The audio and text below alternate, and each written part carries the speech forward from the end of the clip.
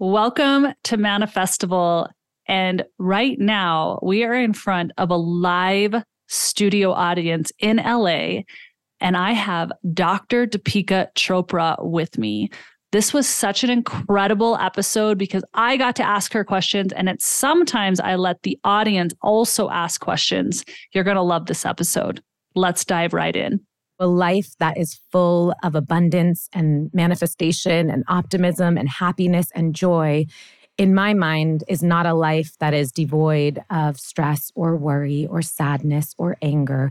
We are humans and we experience the full range of human emotion, and we have to accept that. We have to validate it. We have to normalize it. We have to make that okay, because otherwise we sit in fear and shame, and that is not a place to create anything from. Welcome to Manifestival, where you'll receive profound breakthroughs, courage to break old patterns, and live into your soul's purpose. Each week, I will bring you epic guests, live coaching, and manifestation tools to remind you of your power. You have the ability to achieve extraordinary things, and the time to start is now.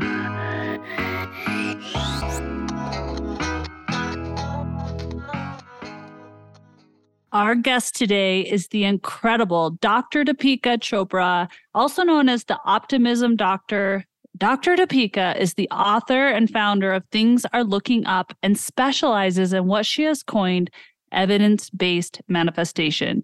She specializes in bridging together holistic practices and scientific evidence to cultivate self-mastery tools to help her clients create their own sense of lasting happiness, resiliency, optimism, and success. Today, we are going to talk about toxic positivity. This is all the rage. It is a trend right now, and she's going to talk us through why this is actually not helping you on your journey.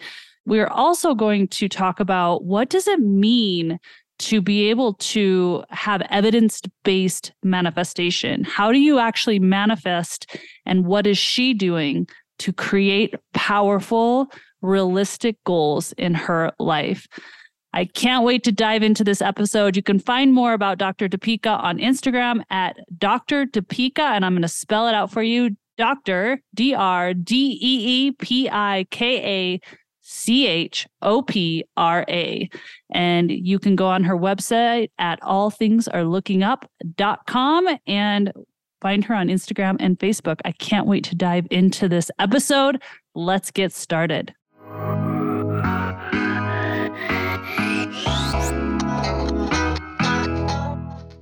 Oh, you guys, how fun. Hi. Gotta be honest, I didn't even know this was a live audience. You didn't. Very exciting. You didn't read the email. No, I didn't. So I kind of got on the way here. I was like going through and it said, and come 15 minutes early because there's a live audience. I was like, a live audience, but I love a live audience. So. Hi, guys. Sorry. You look amazing. You look amazing. Gotta be comfy. This is a podcaster. Nice on top, a little bit less on, as they know. But I really wanted to play around with the live audience. So I made sure it was a small, loving, amazing audience. These are amazing women.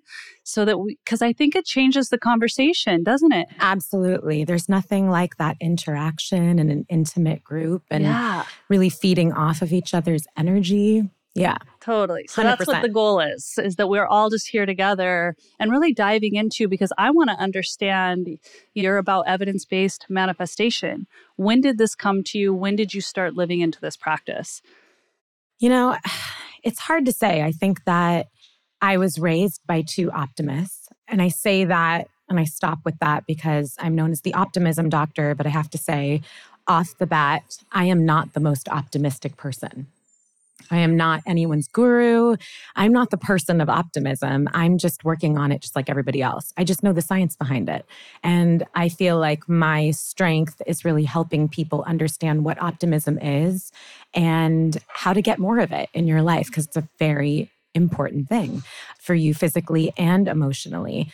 Evidence-based manifestation, so interesting. I think it was kind of a product of when I was a little girl, I had a best friend whose mom very early on started talking to me about the law of attraction. like very early. I had like the tapes of like Esther and Jerry Hicks Yeah. and Abraham Hicks, and they were on cassettes. And I was super little. I liked the idea of it, and I remember being mesmerized by it, but I am a question asker. And I think that's probably why I'm a behavioral scientist. I was that annoying kid that was like, but why?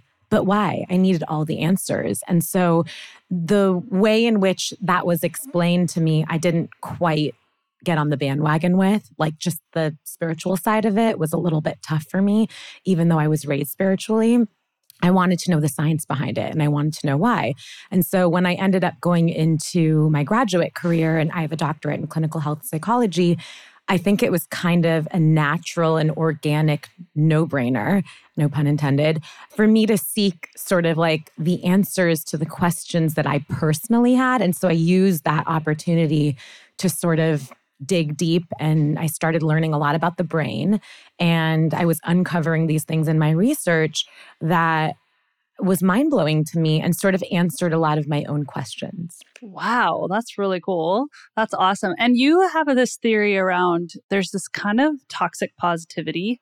And I think that's kind of interesting because, in this world of talking about manifesting and be in love, be in positive, we're going to hear this a lot, right? And you have been hearing this. Can you explain why you think there could be a toxic positivity movement happening?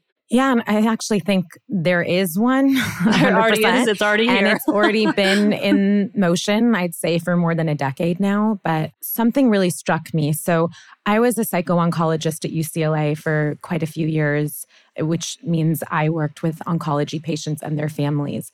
And something that was mind-blowing to me when I'd sit across from someone, and it really struck me because, and I think it was me coming off of a lot of this law of attraction. I think I wasn't fully understanding it. And I'd sit across from someone and, these are people that in LA, I was at UCLA, have gone everywhere. They have tried everything. They have seen every healer, every person. And they're also seeking treatment, evidence-based treatment at UCLA. And I remember sitting across from a couple of patients really early on to this. And they were just like, I was told that I created this. I was anxious, I was worrying, I had those thoughts, and now I've created cancer in my body. And I know this is going to be a little controversial maybe with this space, but that really broke my heart. Sometimes bad things happen to good people and you did not create it. And I think that was something that, it's easy for us to be on that sort of moving car and thinking that our thoughts create our reality, which they do a lot of times when things are going well. But it's a whole different scenario when you're sitting in the adversity of trauma, of chronic illness, facing death, any of these things. And so I think it's important to realize that, yes, your thoughts do create reality, but it's not just your thoughts. There's a whole lot in between there that I think a lot of us sort of just skip over. Ooh. And I think that I'm a big fan of manifestation, but I had to really learn how to use it correctly. And I had to learn that there was a huge part in between, like thinking about what I wanted and then what was actually happening that was missing. And that I think a lot of people don't talk about. And so for me, that was an eye-opener. And it really grounded me and brought me more into the idea of tools. I am obsessed with helping people come up with their own toolboxes. And I think that what a lot of people miss when they think about the idea of manifestation is they miss the idea of action and they miss the idea of expectation. And so, again, maybe kind of controversial, but I don't anymore believe that you just simply want for something and then expect the universe to drop it into your lap a I'm second with her later. on that one, by the way. So sorry to, I might be in the wrong crowd, I don't know, but I don't believe in that anymore. I think there's a lot in between that. And I also think that just because something really crappy has happened in your life, it doesn't mean that you are solely responsible for that thing to happen, but it does mean that you are responsible for how you're going to act next and how you want to act next. And oftentimes we defining optimism, even that in itself and how it's related to toxic positivity and how I think optimism is completely opposite than toxic positivity is because I think we also misunderstand the definition of optimism. If I usually am sitting in front of a large audience, I'll ask people to shout out, the first word they think of when they think of optimism. And, more often than not, it's positivity. It's glass half full. It's rose-colored glasses. And I love to uncover for people that's actually not how we define optimism. And the first two words that come to my mind as someone that researches it and has spent over a decade just solely interested in the science behind optimism, the two words that come to my mind when I think of optimism, actually positivity is not one of them. It is in the top 5, but I wouldn't say it's the top 2. It's resiliency and curiosity. And so I think a lot of people, assume that being optimistic means you have to have magical thinking. And by the way, I love magical thinking, but you have to have magical thinking solely, and there's no room for any form of any feeling that doesn't feel good. And, you have to be devoid of reality. I don't know if you guys have heard that, but, people always say, I'm not an optimist, I'm realistic. Well, there is a lot of realism in true optimism. A true optimist is someone that is very aware, keenly and mindfully aware of the setbacks, the roadblocks, the less than ideal situations that happen in all of our lives, not just in our lives, but every day a setback happens. But the caveat is they see those setbacks as something that's temporary and something that they have the ability and power to overcome, even if they don't know how or when, but they know that they can. And that is based on personal resiliency. And in order to have resiliency, what do we need? We need struggle. We have to persevere through it. So a life that is full of abundance and manifestation and optimism and happiness and joy, in my mind, is not a life that is devoid of stress or worry or sadness or anger. We are humans and we experience the full range of human emotion, and we have to accept that. We have to validate it. We have to normalize it. We have to make that okay, because otherwise we sit in fear and shame. And that is not a place to create anything from. Wow. That was so good. I loved your way of looking at optimism. That was powerful for me. You guys, when I interview people, I do not want to impose any of my opinions. I want to ask them really in-depth questions. So I want to ask you about people who are dealing with terminal illness, or like you said, autoimmune disease, chronic disease. Maybe they've even loved someone who's passed away. What's your theory on, do you feel people can cure themselves from these things that are called terminal through manifesting energy or their mind?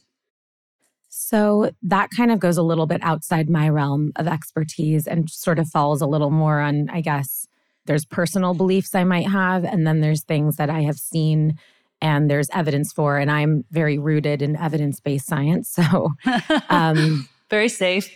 Yeah. I think there's a personal piece of that. And I also think it leads back to some of the work I was doing before. And I used to think one way and be really strong about it until I saw what I saw. And not everybody gets to live. And even if they really want to, and even if they've tried everything under the sun, I just think it creates this really messed up form of pressure that makes every day that goes by less enjoyable than it could be, even when you're faced with something really awful. And so I've kind of let the idea of hard outcomes go. Yeah. And that's something that has helped me in my own personal life, also dealing with an autoimmune disease, but having to do the work that I do and did, sitting across from people that are possibly dying, or sitting across from someone's mom or sister of someone that is passing away or has passed away. And it's an awful thing to think if they just thought a little bit harder, or, meditated a little bit longer, or, held that visualization, a little bit more, they could have lived. I just think that's kind of unfair. Yeah. So that will be my second question to you. you already referred to this polarity that to have optimism, you have to have challenge. You got to be able to build that resiliency. In this kind of human realm, stereotypically, we look at death as bad and living as great. Right. Or healthy body, good. Maybe some difficulties within body, bad. Do you agree with that? Not really. Yeah. Again, I think personal. I think that one of the biggest tools of optimism and life is really the idea of perception. And we as humans, for the most part, all have that in our toolbox. We just kind of don't learn these things at a young age. We learn other things at a young age, but I don't know why we don't have classes on like, here are your skills that come with your brain, and here's how to sharpen them. One of them is perception. Imagine being able to teach a child the skill and art of perception. I mean, that's life-changing. That's what I'm really passionate about as what I study. And I'm a mom of 2 young boys. And this whole sort of last 6 months and then the next year, calendar year forward, for me is all about inspiring the youth. And I'm starting a lot younger than I usually do. But I think that, perception is key here. And I also think it's really important to meet someone where they're at. What are their beliefs? Culture comes into play a lot with this. Religion comes into play a lot with this. I don't believe in any blanket statements, except that maybe things are always changing. Right. Other than that, I have learned, another controversial thing, but I don't believe in blanket statement affirmations. I don't think they're helpful for everybody. In fact, I will go so far as to say research shows us a lot of times they're detrimental to the people that need them the most. I believe that you should use an affirmation if you believe it 7 out of 10. If you don't actually believe it, I don't think you should be using it. Your brain is too powerful, too smart to trick it like that. And oftentimes it can bite us in the backside if we are sort of feeling one way so strongly and we've had years and decades to hold this belief and then just look in the mirror and say the opposite thing. That's not how change works. What would someone do then? What would you do in your toolkit if you are someone who doesn't believe, but you want to be a believer, or you want to have this affirmation in your life, but you're like, I just don't feel it at all. Right. What would you tell that person to do? That's a great question. So, I was sitting across from a client a few years back, and he had a very, very strong belief that he was not lovable, not desirable, and all he wanted in this life was a relationship. He wanted a partner. He wanted love, because at the core, that's what we all want. And honestly, it's what we need. We all need to feel loved. But his actual core belief for multiple generations that he has collected evidence over time was that he is not lovable. He is not desirable. So he had gone through, many different types of treatments, traditional therapy, medication, healers, the whole thing. But, he was saying, one thing that he was prescribed was to stand in front of the mirror the first thing when he woke up and right before he went to bed, because those are, very powerful times, and to just say in front of the mirror, I love myself 10 times. He has spent 45 years of his life not feeling that he is lovable. Just saying in front of the mirror, I love myself is not going to work.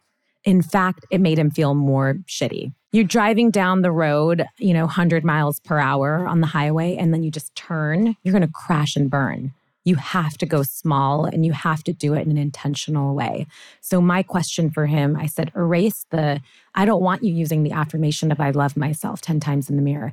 I'd rather you use something that's true for you. And then we build on that. So what's one thing you really like about yourself? Anything. Everyone can name one thing they appreciate or like about themselves. And, some people take a little longer to come up with that than others. But very quickly he said, I'm a loyal friend. Or I think I tell a great story. I make people laugh. So he said, okay, well, let's start with I'm a loyal friend. I want you saying that in a mirror. How much do you believe that 1 to 10? He's like, I believe that 9. Okay, I'd rather you look in the mirror and say, I am a loyal friend. And I like that about myself 10 times.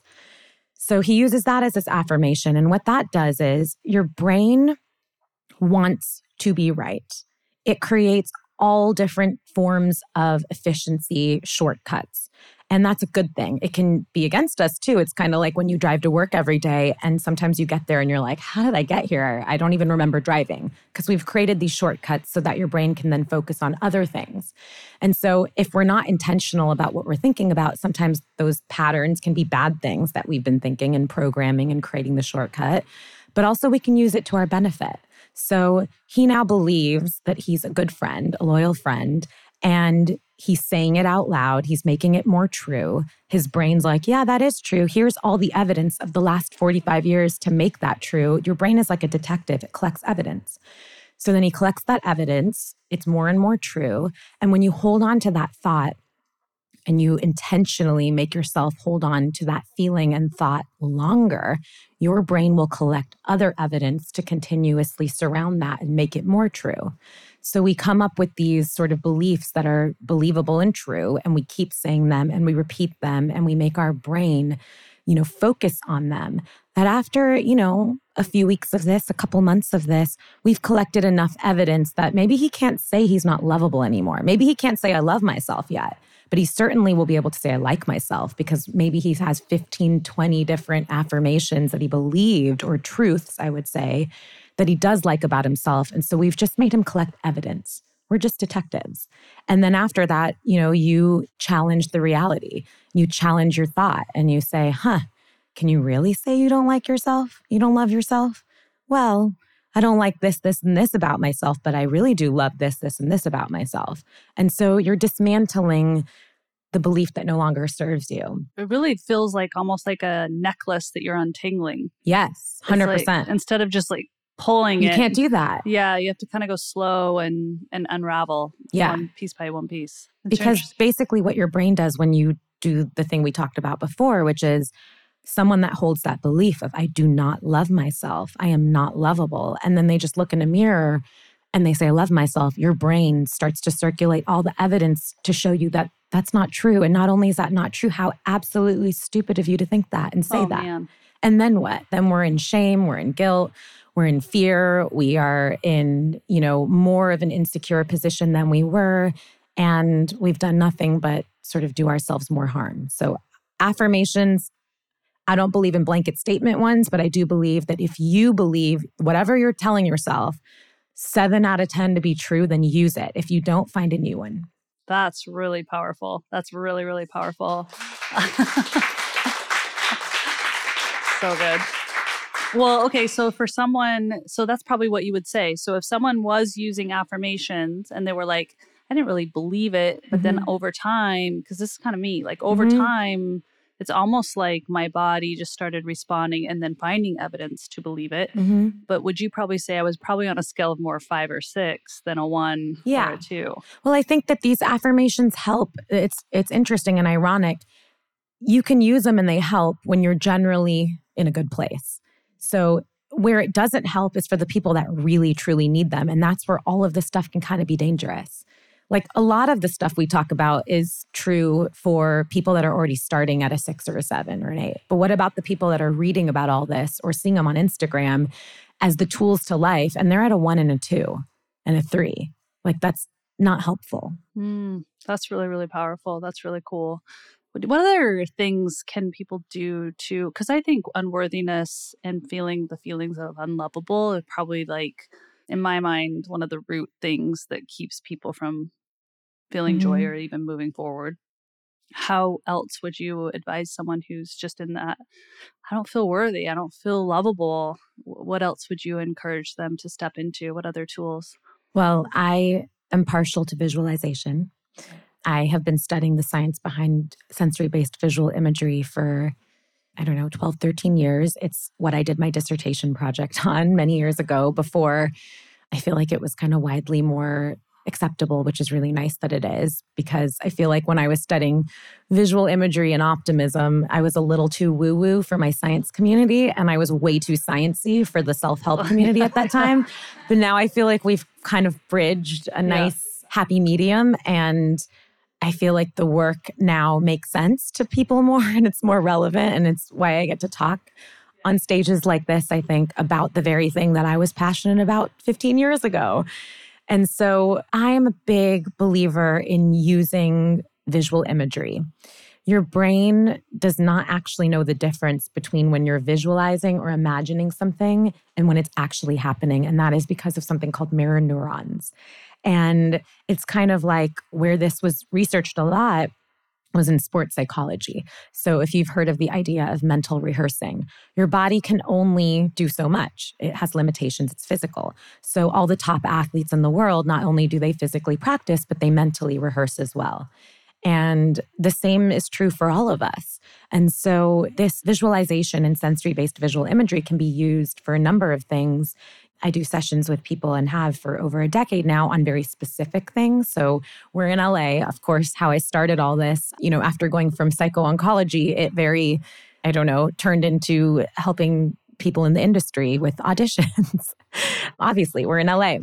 And before that, when I was at the hospital, I would do a visual imagery for everyone going through breast cancer surgery.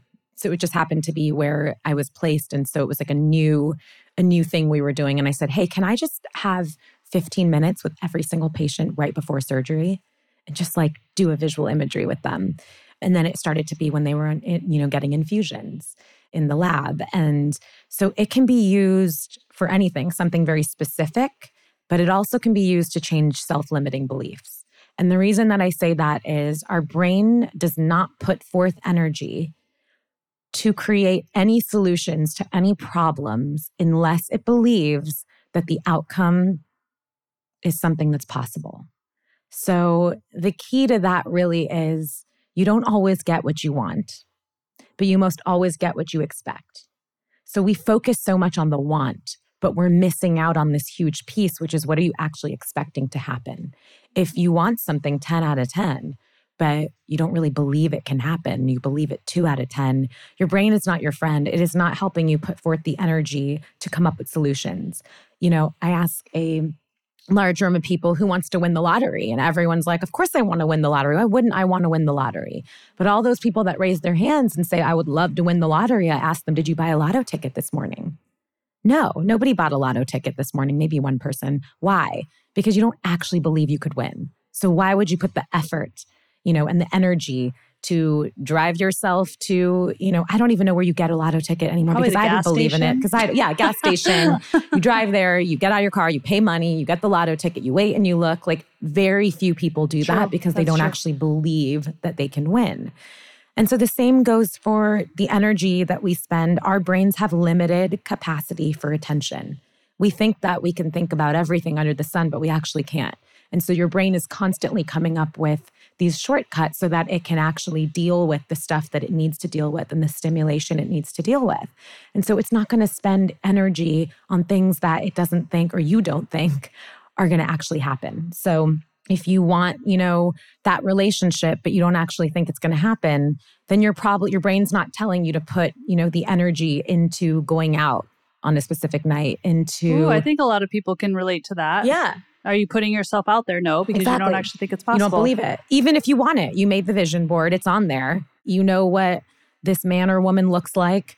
You can even get into the space of, for a second, like what it might feel like. Oh, totally. But if you don't actually believe that it can happen or that it will happen, then it's very unlikely that your brain is helping you with its executive functioning to start coming up with solutions and taking action. So the real change is in your expectation, and visualization can help with that. Because your brain, if you are able to go through a visualization with someone and you visualized it or you've imagined it with all of your senses in that frame of mind, you're much more likely to believe that it's true and that it can happen, even if it's a shred. We start with a shred. You got to start with the shred. Yeah, you start with the shred. All right, we have to ask this question. Okay, so someone who is visualizing, let's do the partner thing. You're saying just spending time in visualization every day, feeling it, seeing it. What if someone comes to you and says, I have a hard time seeing things or visualizing. I don't know how to be imaginative. What would you tell them? This is why it's really good to work with a skilled person. So this reminds me of another client I had, or a patient at the time, because I was at the hospital. And this is, again, why things like you can't just do everything off of like an Instagram feed. It does serve you well to go somewhere when you need help to someone that's an expert in that. And I was sitting across from him. And for some people, I could say, give me some details so we can create a custom visualization. It's a science and an art form. People don't know there's a science behind it. There are certain times where it's better for me to put someone through a visualization where they're imagining from the third person versus the first person. There's certain times where I use color and very specific color. This is all science-based. And so you wouldn't get all that by just sort of saying to someone, like, just think about, someone you really want to be with. That's not what I mean when I say visualization particularly. I mean, like, doing it for real. And I was sitting across from him and I realized I could suggest that to maybe someone like you. We could talk and I could say, imagine whatever this is or this situation is. Give me some details so we can write it all out. With him, the same person that was really stuck, especially with feeling not lovable, I couldn't ask him, I asked him, imagine, who's this person like? What is this feeling? Can you imagine, like, what's this feeling of being with this future person? And he laughed at me. He scoffed at me and went, what do you mean? Like, I can't even get there.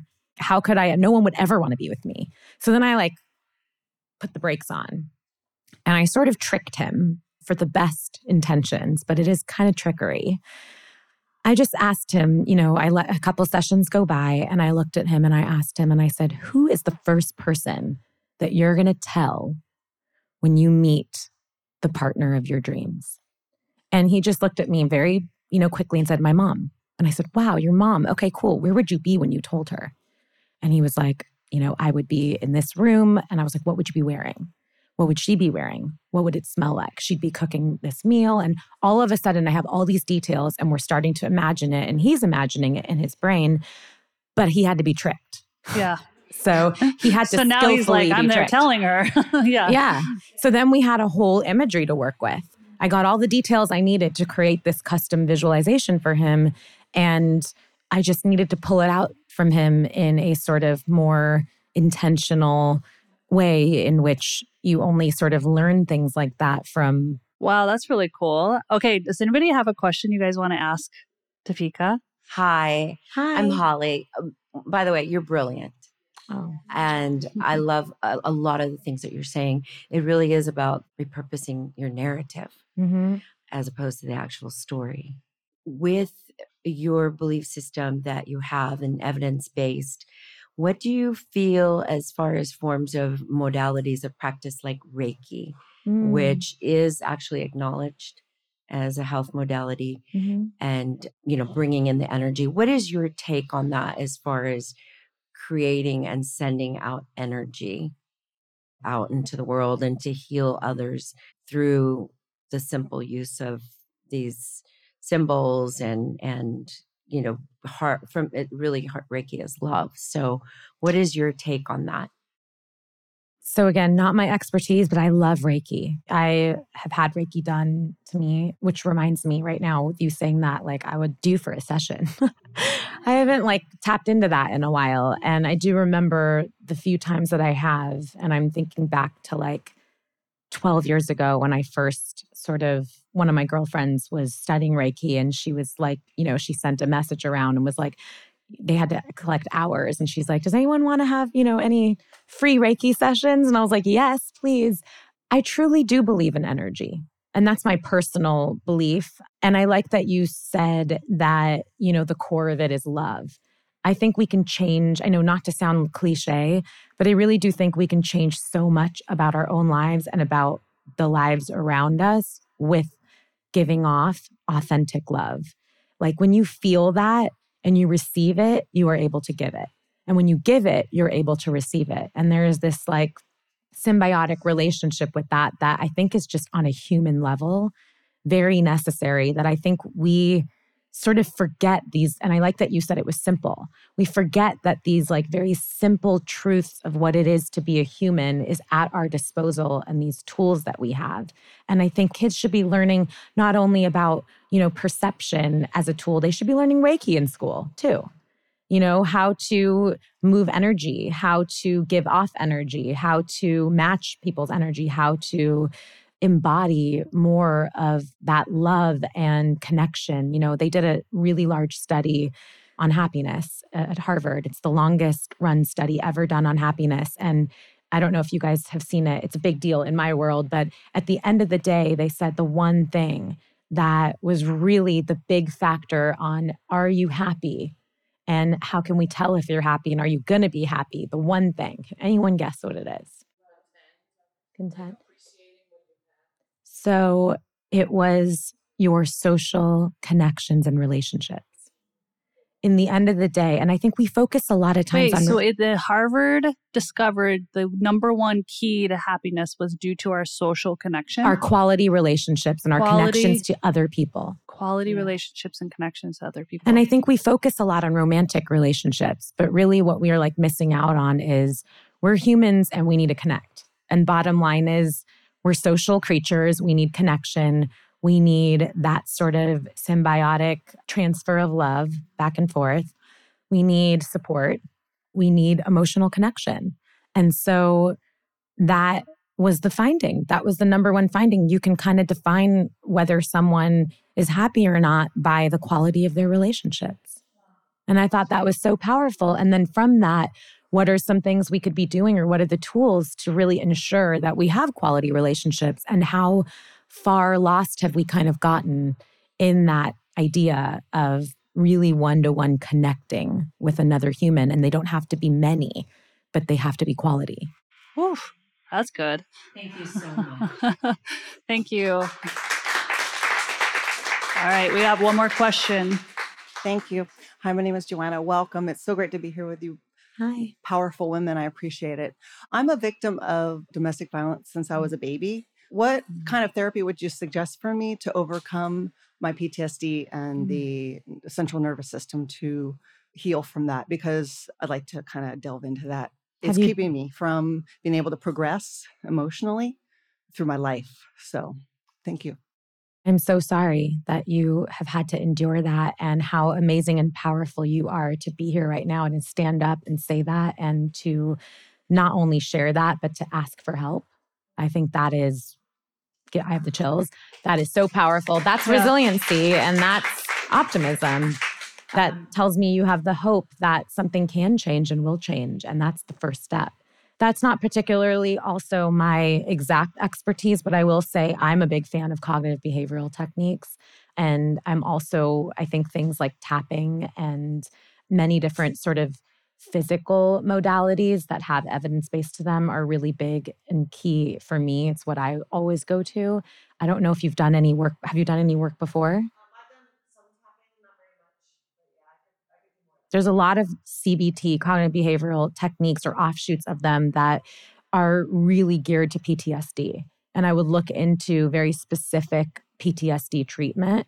There's so much out there right now. And a lot of PTSD is very interrelated to anxiety. And so for me, I specialize in anxiety, but I would start there. And I also think trauma work is very key. And just being able to have someone, I think a big thing to say about therapy in general, or pseudotherapy, or healers, and all the things that we have at our disposal right now, at our fingertips, because of things like social media, Instagram, technology. There's a real benefit with it where you can connect with people that maybe you couldn't have before, and you can sort of ideas spread so quickly. But there's also like a danger in it where I think we have so many choices, and we don't really know what to decipher between like what is real, what is not, what works for us, what doesn't. Once we start working on something, we see something else flash in our mind of like, no, this is the real way to heal. No, here's the promise, here's that. And I just think that a lot of times there's never time wasted in getting to know yourself and what works and quieting the noise. We all have to get back to our intuition and our gut. Our brains were formulated, actually the majority of it, to process sort of this idea, the gray matter, that really deals with intuition. Yet all of us, including myself, just the type of world we live in, I think it's really hard for us to get back in touch with like what our intuition really says, what our gut says, what feels right and what doesn't.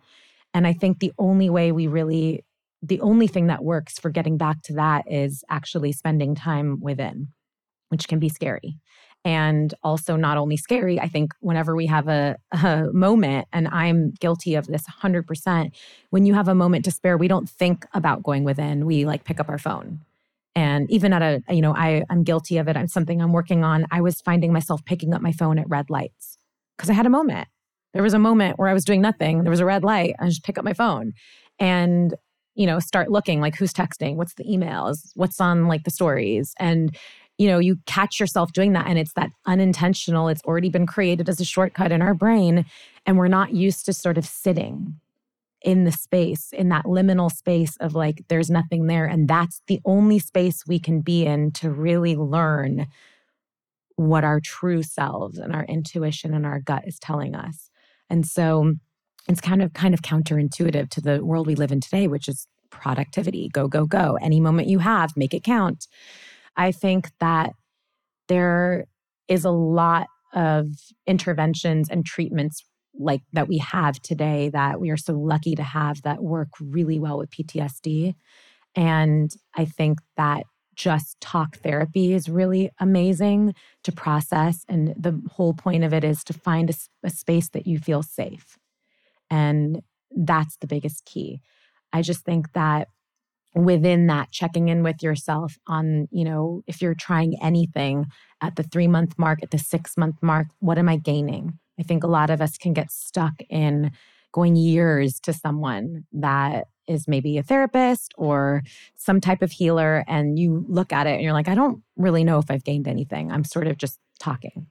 So that's always for me. I'm sort of more action-based and I like to see, I work with small goals, but it sounds like you're going to have a lot of interesting, inspiring, hard work to sort of let go of some beliefs that unfortunately were created because of consequences and things that happened that were not your fault. You did not create them. And even if you are not fully healed from it, that's not your fault and you didn't do that. So that's the whole piece with all of this that I think is just so tough. We might tell someone from that sort of space that we were talking about before, like just, think a different thought and it'll go away. But unfortunately, it's not as simple as that. Our thoughts are much more complex and our thoughts have roots and our thoughts can even be ancestral and can, come from deeper than even childhood. But having said that, your brain is malleable. And the good news is, even though, things like manifestation, by the way, work on a scientific level from neuroplasticity and the fact that our brains are malleable and that we can grow. And we do know that, yes, way more malleable as children and a lot less malleable as adults, but we still do have neuroplasticity as adults. We just have to do the work. And it does take work. Do the work. Okay, well, what's your work in the morning? How do you start your day? How does Dr. Deepika start her day? So interesting question. I was actually just talking about this morning. I speak a lot about the science behind routines and rituals. Our brain and our bodies love rituals. We all work on rhythms, even like our sleep. We work on circadian rhythms, and there's so many different ways that you can sort of hack and science-base your day based on rituals. People say eating the same thing at the same time every day, like that's the healthiest thing to do. Sleep at the same time, all of that. But we live in the real world. We can't necessarily all do that with 2 boys. I used to be a lot better at ritualizing and routine until I became a mom. I have a 6-year-old now and a almost 3-year-old, 2 boys.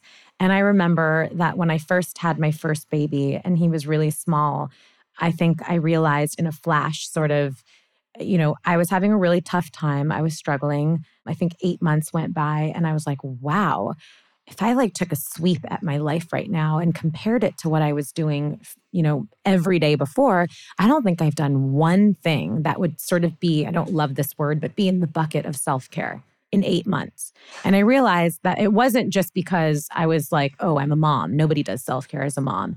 It was because I was kind of looking at it the wrong way and I was doing myself a disservice. I am a person that sort of errs on the side of perfectionism, which is not great. And it's something I work on. It causes a lot of anxiety. And I was realizing that if I didn't have the 10 minutes in the morning exactly for the type of visual imagery I always did for myself, then I didn't do it. I'm the kind of person where if I couldn't, read one whole chapter or more, I would not read a book because what's the point? If I didn't have the full hour for body work, then I wasn't going to do it. And I'm someone that stores a lot of my stress. I'm somatic. Like I store all my stress in my body. Things come up for me physically much more. And the thing that helped me, even in my practice over time, dealing with so much energy, was having a massage weekly. That was my thing. I don't really drink. I'm not a drinker. I was never a person that's like, I need a glass of wine. That's fine. I was like, I need a massage. I need to be touched. I need this worked out. And I was realizing I hadn't had even no one had touched my neck in 8 months. And I was just so tight. And I was strolling my son down the street on the sidewalk. And I just looked up and I looked at one of those places that was like a nail salon that said $1 for a minute massage. I would have never, I was getting weekly 1 hour massage, And I was like, you know what? Why not? I have 4 minutes before I have to get home and take this call. I was really close to home. So that means I had 3 minutes to maybe do this. They had a 5-minute minimum, but I said, that's okay. I'll pay the $5. I'll pay the $5. So I gave them my $5. They did the 3-minute massage. While my son was in his stroller, I strolled him back. I got there for my call. And I was like, I don't know, it was a light bulb moment. It sounds really silly. But I was like, there is no time that is too small to do an act of joy or self-care that makes me feel better. And I started realizing that I had to steal moments. I call them micro moments. And I always tell all my clients, if I read another person's morning ritual on a magazine, when I am asked that for an interview, for anything, I'm like, you're not going to get that from me because I don't have a 15-step process in the morning. I cannot do it. I'm not great at doing things over and over. I try to, but I've realized that I make my micro moments count. I steal about 5 or 6 times a day, whether I get 90 seconds here, 3 minutes here, 1 minute here. One thing that I do every morning is I call it wake up and dance. I found it in COVID. I love music and I do love moving to music, but I almost feel called. If music comes on, I can't sit still. I think it's a gene from my dad. He just gets up and he'll start dancing. I have that in me. And I'm not saying I'm a good dancer. I should backtrack that. I try to help people be more empowered. I'm not a dancer. I don't know the moves, but I move to music and it makes me feel really good. And so during COVID, during lockdown, I was the first thing I did when I woke up in the morning is I would just, before I talked to my husband, before I brushed my teeth, before I changed, before I got the kids. And this is coming from someone that every morning when my first baby was small, I would go in his room immediately before I peed and I gave myself a bladder infection. Just saying, you got to take care of yourself. Yeah. I know that sounds but I'm giving it in that example. My husband would brush his teeth, wash his face, go to the bathroom, and then go into my son's room when it was his day. And I would run in and be he slept for 12 hours all by himself. He's so great. I have to be there right when he says hello and holding my pee.